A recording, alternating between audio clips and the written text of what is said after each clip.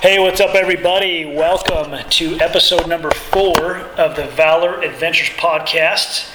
Good to be with you today. I'm your host, Brandon Neal, and across the table from me is my mighty co-host, Andrew Fletcher. And he is ready to roll today. He is pumped up, amped up. Always. Ready to go. He's always ready. Always ready. Well, we got a good one for you today. We try to make them good every time. Well, I think I don't know. I guess I'm biased, right? But who wouldn't want to listen to us? Exciting times. The Canadian border is opening up August 9th, according to some sources we saw yesterday, for vaccinated people. I guess my question is how do they verify if you're really vaccinated? Do they just look at a card that somebody wrote on there that said you're vaccinated? Is there I don't know, like how does that? I'll sign your card if you sign mine. I just wonder what that's all about. I mean, I know I went to Alaska last year and you had to have a negative COVID test, and so I went and did that. Had my negative test, but to be honest, when I got there, I could have just walked right to baggage claim. No one would ever stop me. I mean, I did go through the line and had them look at my paper, but went and got my bags and left, came back, and I just so many sheep, man. What people are just sheep, and I was being a sheep on that one too, I guess. But yeah, frustrating. Anyway, I guess we shouldn't get too off topic today. But it's kind of not off topic because we have a lot of really good opportunities in Canada right now. Because some people that were going to go this year already rescheduled for next year, and so that's left a few openings for this year. And if you can get to Canada this year, I mean, it's probably going to be a very epic hunting experience. There's going to be game everywhere, large animals. I mean, it's been a year off of hunting pressure, right? I mean, if you're into bear hunting, big bears, I mean, there's the moose, the elk, the whitetail, whatever, right? Mountain goats, sheep, man. It's the Mecca. I think it's going to be crazy. So get a hold of us and let us show you what we got, because there's also some very affordable options for Canada and beautiful places to hunt. British Columbia is unbelievable, and Alberta is great too. British Columbia just has some incredible country. I personally have not been there, but Brian and Brad have, our partners, several times. And in fact, if you listen to the Rolling Bones podcast, they were talking about, I think Brian was talking about how he was seeing sheep, elk, moose, and bear all at the same time on top of a they were glassing, just animals everywhere. So pretty cool. You'd feel like you were in Africa if it was African animals, right? But animals that I actually want to shoot. Yeah, right. Yeah, I kind of agree with you on that. Well, today we wanted to talk about gear, clothing, your footwear, and then probably get into some optic stuff as well if we have some time. I mean, some of the stuff we could just talk about exclusively just on one episode, but we're trying to do some crash courses here to catch everybody up, and then we can get more detailed as we go, right? But Andrew, where do we start today with gear and clothing? What do you want to talk about first? So many different ways we could go here. I think that a layering system is kind of key. What I think clothing does for most people is it allows you to be comfortable in miserable situations. It's like if you look at everybody that has a horrible time hunting, they usually just don't have the right gear to make themselves comfortable in those kinds of situations. Like, yeah, if you have the right kind of gear, you should be prepared for pretty much every situation you're going to run into, not be hating life at least. You might not have fun, but you won't hate it. Right.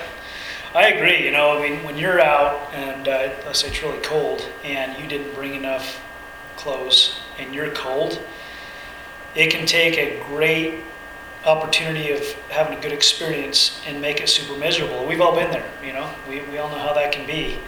And, I've made that mistake with my kids before. I'll take my kids out and we're underdressed, and so they end up not liking it and hating hunting, and I'm like, oh no, I blew it. Just because I took them out and we were not prepared. So, yeah, better to have it, not need it, than need it, not have it. You hear that a lot.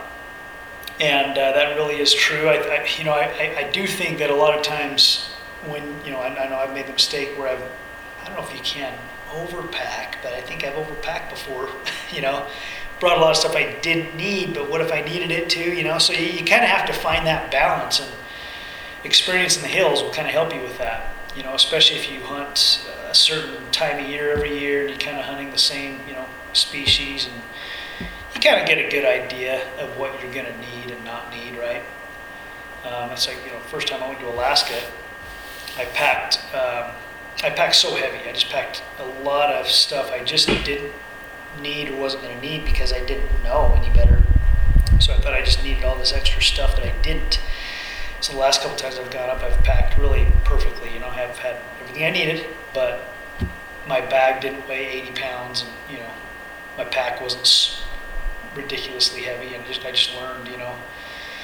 So you learn that way. But yeah, no, I think you got to take care of your body, and so yeah, I think a layering system's key. I guess it depends on, you know, what season you're hunting and how warm it is. But if you're hunting in the desert, it can be super cold in the morning, and you might have to have a few layers on. And then I mean, where we live, I know several times we'll be out deer hunting, or I like to hunt coyotes, and you'll have your puffies on and you know, your bibs on in the morning, and by 9 o'clock you're taking everything off. You know, the temperature is that extreme. Yeah. So you know, better to have a lot of layers than to have one big heavy thing. And you know, I guess if you're hunting whitetail or something in the super cold Midwest and it's never going to warm up, then those type of big puffy, you know, bodysuits can be good. But for most hunting that I do, you know, spot and stock, you got to have that layering system. Yeah, it's funny because people don't think about, like, if you really think about any time you're going to do anything physical, like physically demanding. It's like if you're to go play basketball in blue jeans, you're going to last 5 minutes and be miserable. So it's like, why does that change if you're going to go hike 20 miles hunting? It's like you can be so much more effective and so much more comfortable, which will allow you to hunt so much longer and be more involved with it, just by having the right setup. Yeah, right. So I think a good base layer a lot of times is merino wool, because a couple things. One is it stays warm. It also doesn't get stinky. It's pretty amazing stuff that way. So I think that's why it's really good for a base layer usually. I don't personally like to wear long johns unless it's super cold. I just don't like them, but I will if it's cold enough. But I'll still wear a merino wool underwear just to keep from, you know, even if it's warmer, it gives me an extra layer of cushion. And anyway, that's what I do. So if you'd eat a donut every once in a while, you wouldn't need the cushion, Brandon.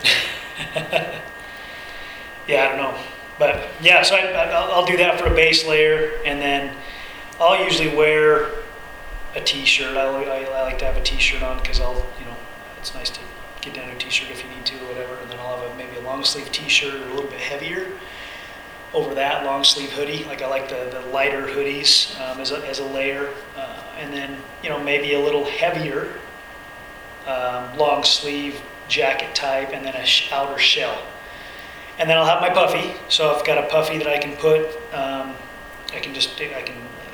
Like our King's puffies are awesome. They what do you call it? Press down to a really small ball, right? Compact them, yep, and they're super light. And then I can put that on underneath my outer layer and warm up very quickly if it gets really cold. Or if I'm sitting on a ridge glassing, I can put it on over the top and be glassing. We do that in Alaska all the time, right? You hike to the top and you're sweating, start glassing, and it gets pretty chilly, you know, so grab your puffy, just put it on, and you can just keep glassing. Yep. I love puffies, they're incredible. And your outer layer, your outer shell, I think one good thing that I'll do a lot of the time is, instead of just having like there's a lot of good outer shell jackets, you know, I can't remember what the King's one's called, but it's the XKG. Lone Peak. Lone Peak, yeah. That's a great outer shell, but honestly, I'll just use my rain gear a lot for an outer shell. And King's is coming out with some really cool rain gear. As soon as it comes out, it's going to be the XK7 series. I can't wait to get my hands on some of that. But up until now, I've been using actually sick for my rain gear. I've got I think maybe the Cloudburst jacket. It's Gore-Tex, and just the solid color. I'm not into the camo stuff, you know. If I'm hunting coyotes, I'll wear camo, but otherwise I like to wear the browns or the greens or whatever, the solid colors, so I can wear them other places too and not look like I'm always hunting, you know. So I've been using that a lot. I love it. I've used it in Alaska. I've used it in real rainy weather, snowy weather. Breaks the wind really well. And actually the pants I've been using, I've used some First Light rain pants that I like, that are good, and then I've also got some Stone Glacier rain pants that have been pretty good too. And they stay high in your crotch. You can hike in them, and they're not too bad. I don't know if there's any great rain pants for hiking in, but both the First Light and the Stone Glacier are pretty good, and these Kings XK7 are going to be really good, I think, on that part too. That's one of the things they really, I know, have been focusing on. So we will have those here shortly, but that's what I use for my body for the most part. Yep. Gloves, I'll wear a light pair of gloves if I wear gloves. Rarely do I wear a heavy pair of gloves. I mean, if it's, we are going to go to Tajikistan in February, so I will have a heavy pair of gloves there. But I'll have a beanie. I think it's important to have a beanie. And then, I do like to have, I don't even know what they're called, but I get a type of a neck gaiter of some sort. Makes all the difference in the world. Neck gaiters are awesome. A rainbow scarf. Well, I don't know about rainbow. That might be your deal, but. Yeah, I do pretty much the same thing you do. I don't usually wear a t-shirt. I usually do like a long sleeve lightweight shirt just because I get sunburned about 30 seconds outside. So I usually do that. Have like a lightweight hoodie, a little bit heavier hoodie, and then I've got the XKG. I've got their transition jacket, which is like a little puffy just for like insulation, Lone Peak, shell, and then I've got their big puffy too. Nice. Pretty much exact same thing. Nice. I do have for hotter weather, like you're saying about getting sunburned, I've got an Eberly stock, super lightweight, long sleeve hoodie. I'm not sure what it's called, but it's actually SPF rated. But I love that thing. We're going to do our shooting schools in August, and it's 90 to 100 degrees. I'll wear that all day, and you get a little sweat going on. It's kind of like a little air conditioning and keeps the sun off of you. So you can check that out if you're looking for something to keep you protected from the sun. If you're white like mayonnaise. Yeah. No, I get, in fact, on my nose right now, I've got some precancerous stuff that been putting cream on to get rid of it. It's looking really nasty right now. But anyway. Okay, well, that's for your body. And then I think another very important part of your gear is your boot system, right? I've said it before, I'll say it again. I mean, two things will ruin your hunt faster than anything else, and that is bad feet or bad butt crack. Both those things can really ruin your experience. So when it comes to your boot system, there's a lot of different ways you can go here, and really everybody's got their preferences on things. What do you like when it comes to a pair of boots? A bunch of different types of boots. So like I like lightweight for like summer scouting. So I wear a different pair of boots for like summer scouting, and then my Utah hunts that are early. And then I've got 2 pairs of winter boots, and then I've got a pair of muck boots too that I really like. So I use Irish setters for my kind of like my summer, just super lightweight, really comfortable. I've had some Under Armour boots too that are super lightweight. I like those, super comfortable. And then for my late season shoot boots right now, I actually have Meindls. Okay. I like those a lot. Aren't they called Mendels? I don't know. I think they're called Mendels, but they are good boots. They are sweet. I've had Mendels before, and I do like those. Yeah, I mean, it's just preference. I personally, when I'm out hunting, I do not like to wear, I guess, the Under Armour type stuff for me. I always wear, for the most part, I wear Kenetrex all the time, and they can be hot. They can definitely be hot because they're full leather, but they also protect your feet. So if you're walking in the thorns or cactus, they don't punch through and get you, right? Yep. And that's the only challenge I've had with trying other types of boots that are more sneaker type boots. They're nice because they're like sneakers and they breathe really good, and if it's really hot, they're nice that way, but I always seem to get stickers and stuff through them, and yeah, it makes it miserable for me. So I'd rather have the protection, be a little bit hotter. And so I've worn Kenetrex the last, I don't know, a long time, 10, 12 years. and even up in Alaska and everything. That's what I wore everywhere, up on the Ski Mountains.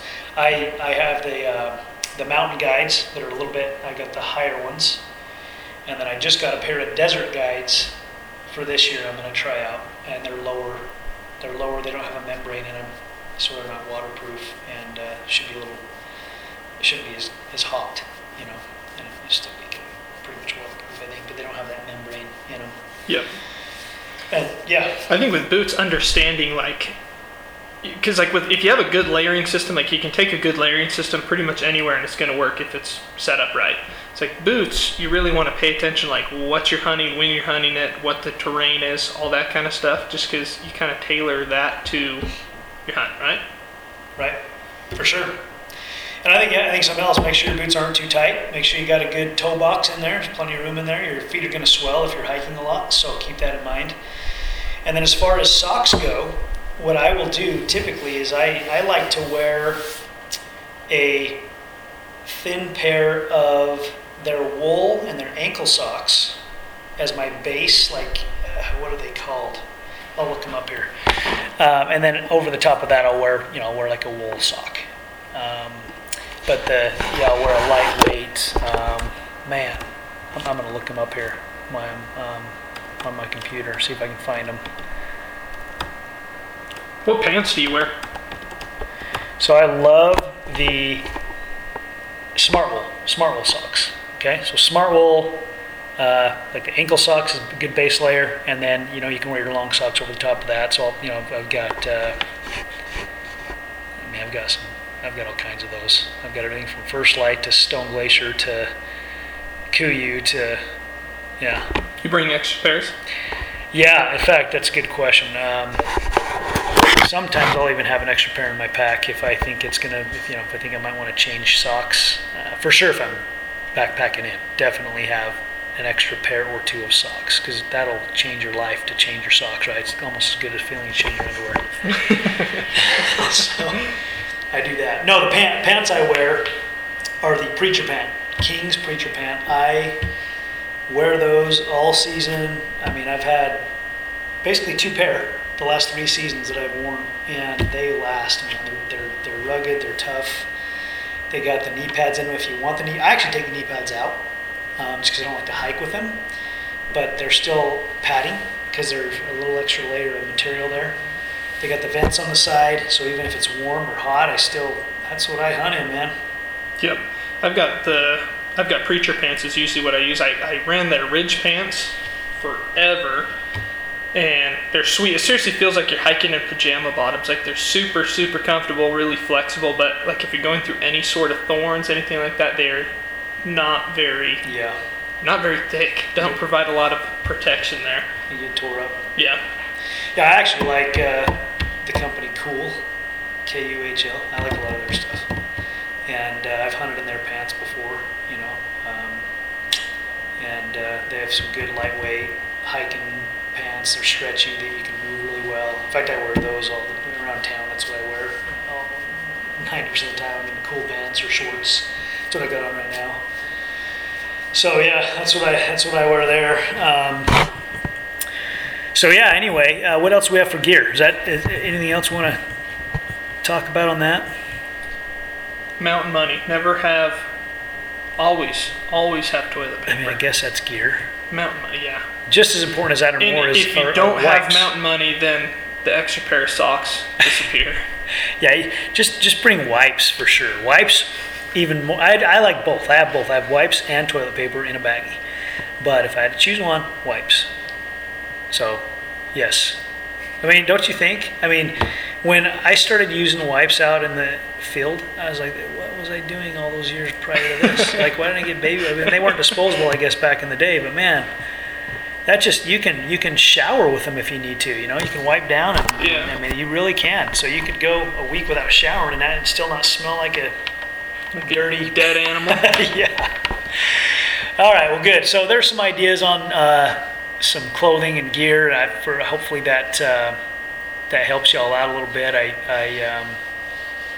I'm trying to think if there's anything else we should hit on that would be handy for you all. Let's get into some optic stuff. I think optics are such a crucial part of, especially a Western hunter's success. It makes all the difference in the world. Talking to some of who you consider the best hunters out there, most of them will admit to you it's not so much of the best hunters, they just spend the most time behind good glass.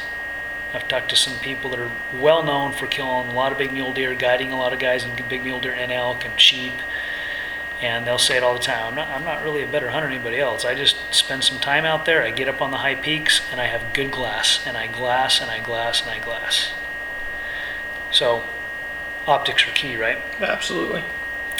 So a couple specifics on that. Binos.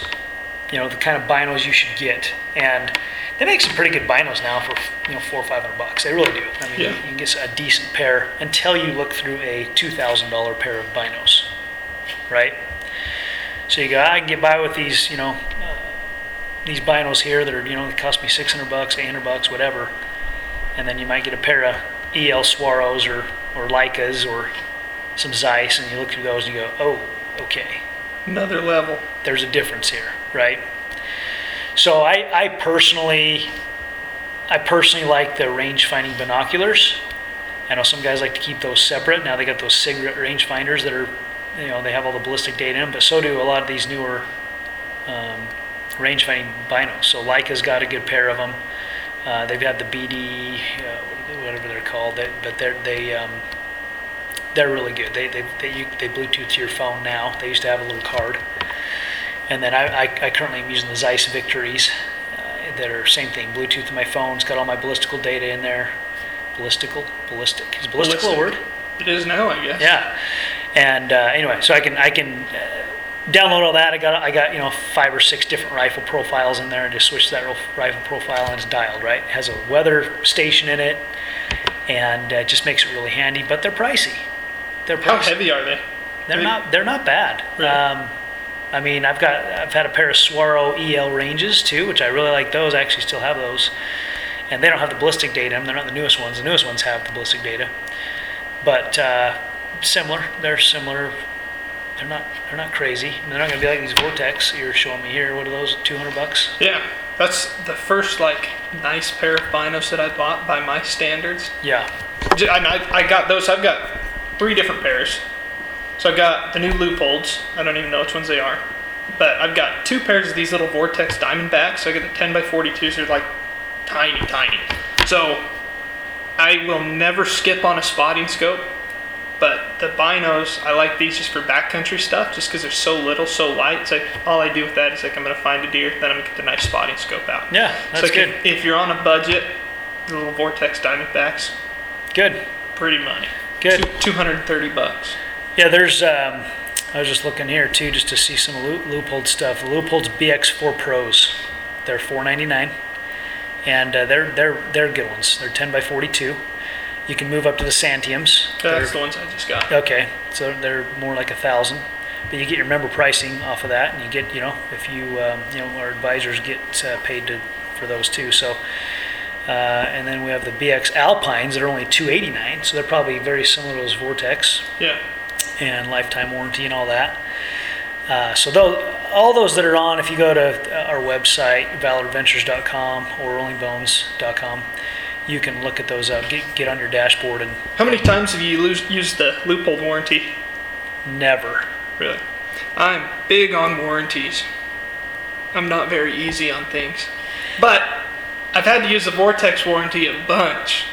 Well, so we could ask ourselves, okay, so if you've had to use it a bunch, is it the product, is it the person, is it a little bit of both? Probably a bit of both. I don't know. I'm not sure. I've never had, actually, no, I'll take it back. I had one Leupold Mark V scope. I love the Mark V scope. I had one of them, I went to twist off the sunshade, and the whole end of it twisted with it for some reason. I did have to send one of those back. But they've got it back to me within 2 weeks. So right. Pretty That's quick nice. turnaround. Everyone that I've had to send back from Vortex, other than I've had a couple of their Viper rifle scopes. So I had their HST. I had 2 of their HSTs. I had to send both of those back just because it kind of got foggy after the first year. So those ones made me mad, but all the other ones, like I've had to send back a spotting scope that I watched my brother tumble off of a mountain with in his backpack. So that one's understandable, but I have noticed with their Viper, like their HSTs especially, they get foggy after about a year that I've had to send in. Okay. All right. Good to know. So yeah, binos, I mean, the more you spend, the more clear they're going to be. They're definitely, just depends what you're looking for. But like I said, it's nice. The good thing about the rangefinder ones is then you don't have to carry a rangefinder in addition to your binos. Yeah. Right? So, again, it's just preference there. But yeah, go check them out. And here's the thing too: if you're looking in the store and you're trying to decide which pair you should get, you can't really tell in the store which one's better and not. You got to get outside, and go. I mean, even you almost have to get outside in a low light situation. Yeah. Sometimes to see the difference, and especially when you get into spotting scopes, which we can talk about here for a second too.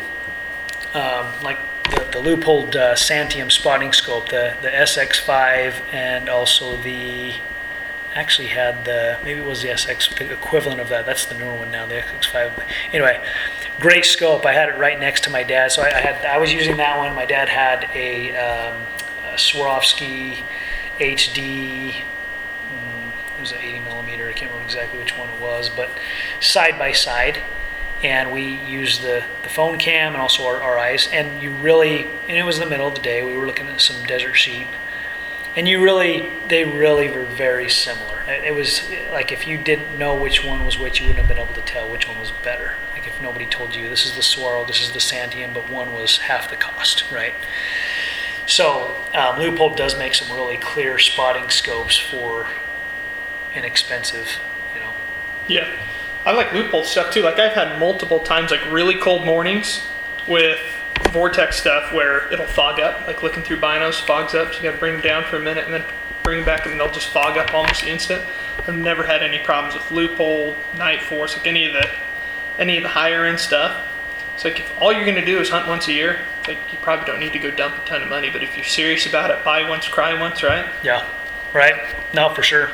When it comes to fogging stuff up too, I mean, just anybody who wants some tips on that, I mean, I've experienced that too. You get out and your scope's foggy, so what you can do to kind of minimize that stuff. You can use scope covers. I hate scope covers for the most part. Usually, you can use them, but if you're going to use them, keep them closed until you are ready to shoot. If you're in and out of the truck, just keep them closed. Don't open them, because as soon as you open them, it's going to let that air in, and they're going to fog up on you.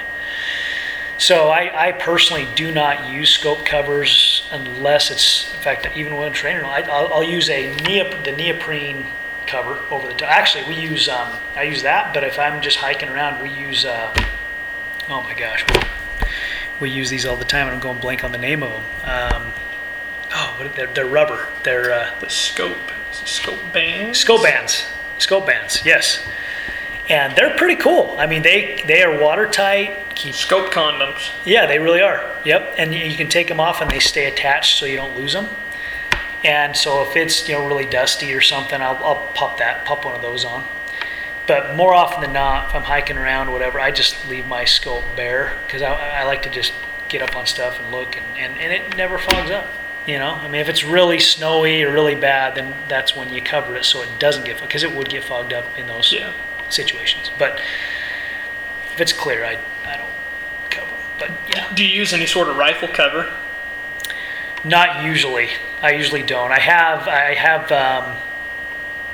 do have what are the names of those too? I keep forgetting all these companies' names, but I do have a rifle cover. Rarely have I ever used it.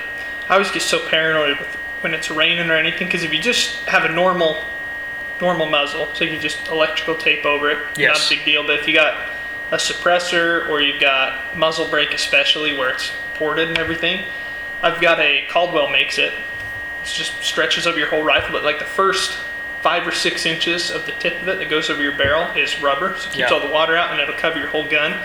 So I like those, especially if you're in a side-by-side, anything like that, because that'll keeps the dust off of your whole gun and out of your action, everything. Yeah. Because it covers the whole thing then. I use the same thing. It's not a Caldwell, but it's the same thing. It's probably more expensive because you're cooler than me. I don't know.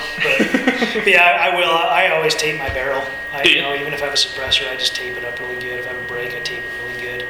always when I'm hunting, because sticks and stuff to get down in there, or, when I'm going through brush, and so I do that for sure. And but yeah, I take care of my. I'm careful when I'm packing them around, and I try not to bang them around too much or anything else. Your tripod, you got to have a really good tripod and tripod head. And I know we talked about this last time. There's some affordable, for the money. Field optics are pretty hard to beat for the money. I have one I'm using now that's actually I like a lot more. And of course, I can't think of the name of that right now either. I'm going to go grab it right now so I can talk about it. Because a good tripod setup, it has to go tall enough for you, but also be able to be small enough to backpack and light enough, and and just work really well. So, what do you use for tripod? I'm gonna grab this one real quick. Sweet. I've got a Field Optics too. Tough to beat. Super lightweight, compact. I like them too because when you extend them all the way out, they're still stable. It's like there's a lot of them that'll be really stable when they're compact and down, but then as soon as you stretch them out, if you're standing up, then they get super, super unstable. What I've liked about these Field Optics too is they do really, really well in the wind, which if you're up high, it's always freaking windy. Yeah, they're pretty good. Yeah, there are some that are more steady, but they are pretty good. And you can get the heavier ones with the Field Optics, and the legs come off and become walking sticks too, which is nice.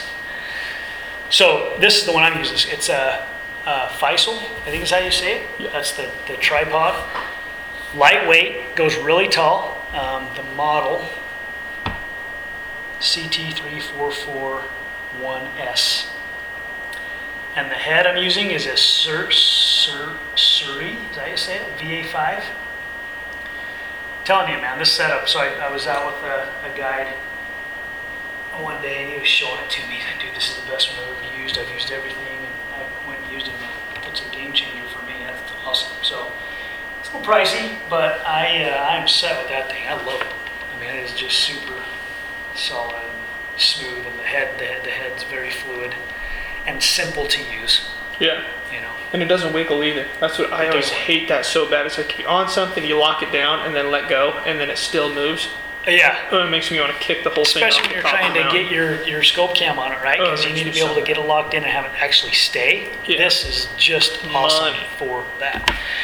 Anyway, yeah. So really good tripod is super important, and then your rifle scope. What kind of rifle scope you're going to get, and this is where you got to make some decisions on. Do you want a first or second focal plane, or is it front and second focal planes? First or second, either way. Yeah.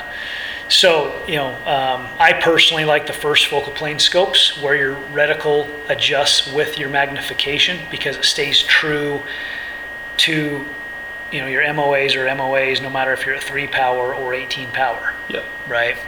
Whereas a second focal plane, you got to be zoomed at least halfway or full out for you to be able to actually use that reticle as a measuring stick. So I personally like that, but a lot of guys like second because their reticles stay the same. They don't get too fine or too thick if you zoom in and out. And Yeah. I know Brian Mayman likes second focal plane. That's what he loves. I like first. And yeah, my crosshairs get a little big when I'm zoomed all the way in, but I killed a deer a couple years ago at like 980 yards. I actually did. I usually don't zoom all the way in, but I did zoom all the way in on him, and even at 1,000 yards, not a problem. Yeah. Not a problem. Yeah, depending on the rifle setups, like I run first focal plane on most of my stuff. I've got a couple like more compact guns that I'll use for backpacking. I run second focal plane on all those just because depending on if you're hiking through like thick stuff, I like the second focal plane just because it stays big enough to see. I've had a couple first focal plane ones where you get in, pull up, and you can't see anything just because they shrink so small. Yep. And second True. focal plane will also be usually quite a bit cheaper than first focal plane too. Yep. So like if you're on a budget, second focal plane, you're not giving up accuracy. You're just giving up the convenience of being able to use that reticle for holdovers on every power. Good point. Yeah, it is true. When you're zoomed all the way out, or out or in, all the way in. Like if you're 3 power, it's hard to see that reticle on a first focal plane. Yeah. Usually, right? Yeah. And you are right. And I usually keep my scopes at between 9 and 11 power all the time. I mean, that's just what I do. Hunting coyotes, I'm at 9 to 11. And sometimes it's coyote comes in at 50 yards or 25 yards, you're a little bit screwed. You got to hurry and zoom out. But thing with that though too is if you're an experienced shooter, like you're probably to the point now where it's really not hard for you to pull up and you're on it, right? Yeah. It's like new shooter especially, it's like if they pull up and they're zoomed in all the way, it's like they're moving all over the place trying to find it. So they have to be zoomed out more. If you're more experienced and you can find things quickly, that's not that big of a deal. Yeah, true. Okay, good. And then get to decide what reticle you like. I personally like a simple reticle with hash marks. Yep. I'm not big on the Christmas tree ones. I see that. I understand there's a place for them where guys like them because they can maybe figure out their follow-up shots better if they do miss. But I feel like I can do the same with a simple crosshair with hash marks. Yeah. So the TMOA reticle with loophole is my favorite one. Yep. I think that the hash marks, like when I was first getting into the long range stuff, I always hated just how busy the reticles look. But really, like just like what you said, is your follow-up shots, like it is so easy. If you can see your own impact and see exactly where that went, make a quick adjustment. It's like you can have 2 shots in the air, 30 seconds, and second one's money. It's like true. Missing once is fine. You should never miss twice. Yeah. Just if you have your scope set up, you can call your own impact. Makes it so easy. If you're shooting a rifle that you can do that with, right? Some Yep. people are shooting way too big of a rifle and they can't see where they're hitting, right? So, yeah. And then turrets, you got to decide what turrets you want to go MOA. Do you want to do mill? Not just turrets, but reticles, right? We use MOA most of the time in our shooting schools. And again, some guys like mill, but Yeah. I'm used to MOA. Yeah, especially for new shooters, MOA is way, way, way easier to wrap your head around. So it's like if you're first getting into it, learning on an MOA scope will be 1,000 times easier than trying to figure out a mill. Like right now on all of my stuff, I run mill just because it's faster. I can cover more ground in one revolution.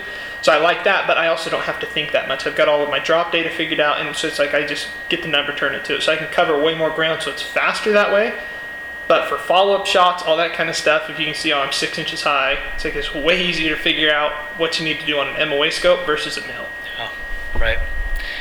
Good. And then bases and rings. That's an important decision to make. Don't go cheap on that. You got a nice scope, you got a nice rifle. Get good bases and rings. Now bases, I Picatinny Rel is what I use 90% of the time. It's what I like. I'd say 100% of the time. I don't know why you do anything else today. And I love American Rifle Company's rings. They're really easy to use and to get scopes in, and they're strong. If you want to move your scope to one rifle to another, they're real easy to do it. Just one bolt, not 2. And you don't have to worry about the doing it all even type stuff. Yeah, solid. Yep, the way they're machined and all that. Do you run 20-minute bases, 30-minute bases, 0? What do you run? Usually 20. Dude. Prefer that usually. What about you? Same. Yeah. So, And all right. Bubble levels too. I'd good. Oh yeah. Make Good. sure you got a bubble level. Glad you brought that up. Bubble levels are crucial. Yeah. And making sure when you set all this stuff up that you're setting it up so your scope is level with your gun. And and then the bubble level is super important because if you're a little bit off and you're shooting out at 700-800 yards. Yeah, just make sure that you're coming straight up with it rather than off to the left or off to the right. Right. Yeah, we'll have to do a podcast on that too, where Andrew gets all crazy about that kind of stuff for all of you nerds out there that want to know exactly how to dial it in so exact that you just can't ever miss by a gnat hair. We want monkeys to be able to do it, Brandon. Yeah, I agree. But I've never done all that. I haven't gotten too crazy, and I've done all right. I've been to a lot of shooting schools, and I've shot as good as about anybody else. So I don't know, man. What's the farthest you've ever killed anything so far? That deer at 980. That's pretty far. Yeah. Killed a coyote at 625. Another coyote at 520. Those are my 2 farthest coyote shots. And I've killed a couple deer, 6, sheep at 450, elk at 720. Yeah, I've killed some stuff out there ways. First shots, not missing and crap like that. So, Not bad. Yeah. All right, well, that's all for today.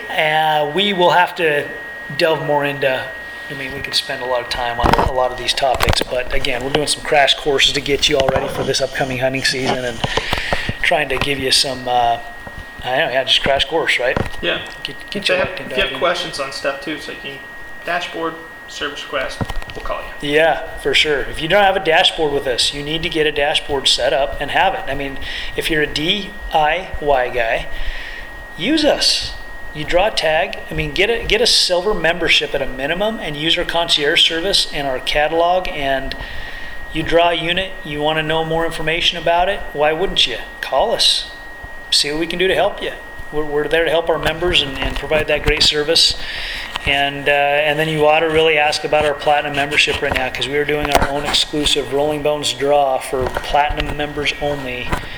And we're doing that multiple times per year for hunts and gear. And if you're a Platinum member, you're going to have some pretty good odds of drawing some hunts and gear, right? All right, guys, until next time, happy hunting. Get out there, get your scouting done, be safe, and we will talk to you next time.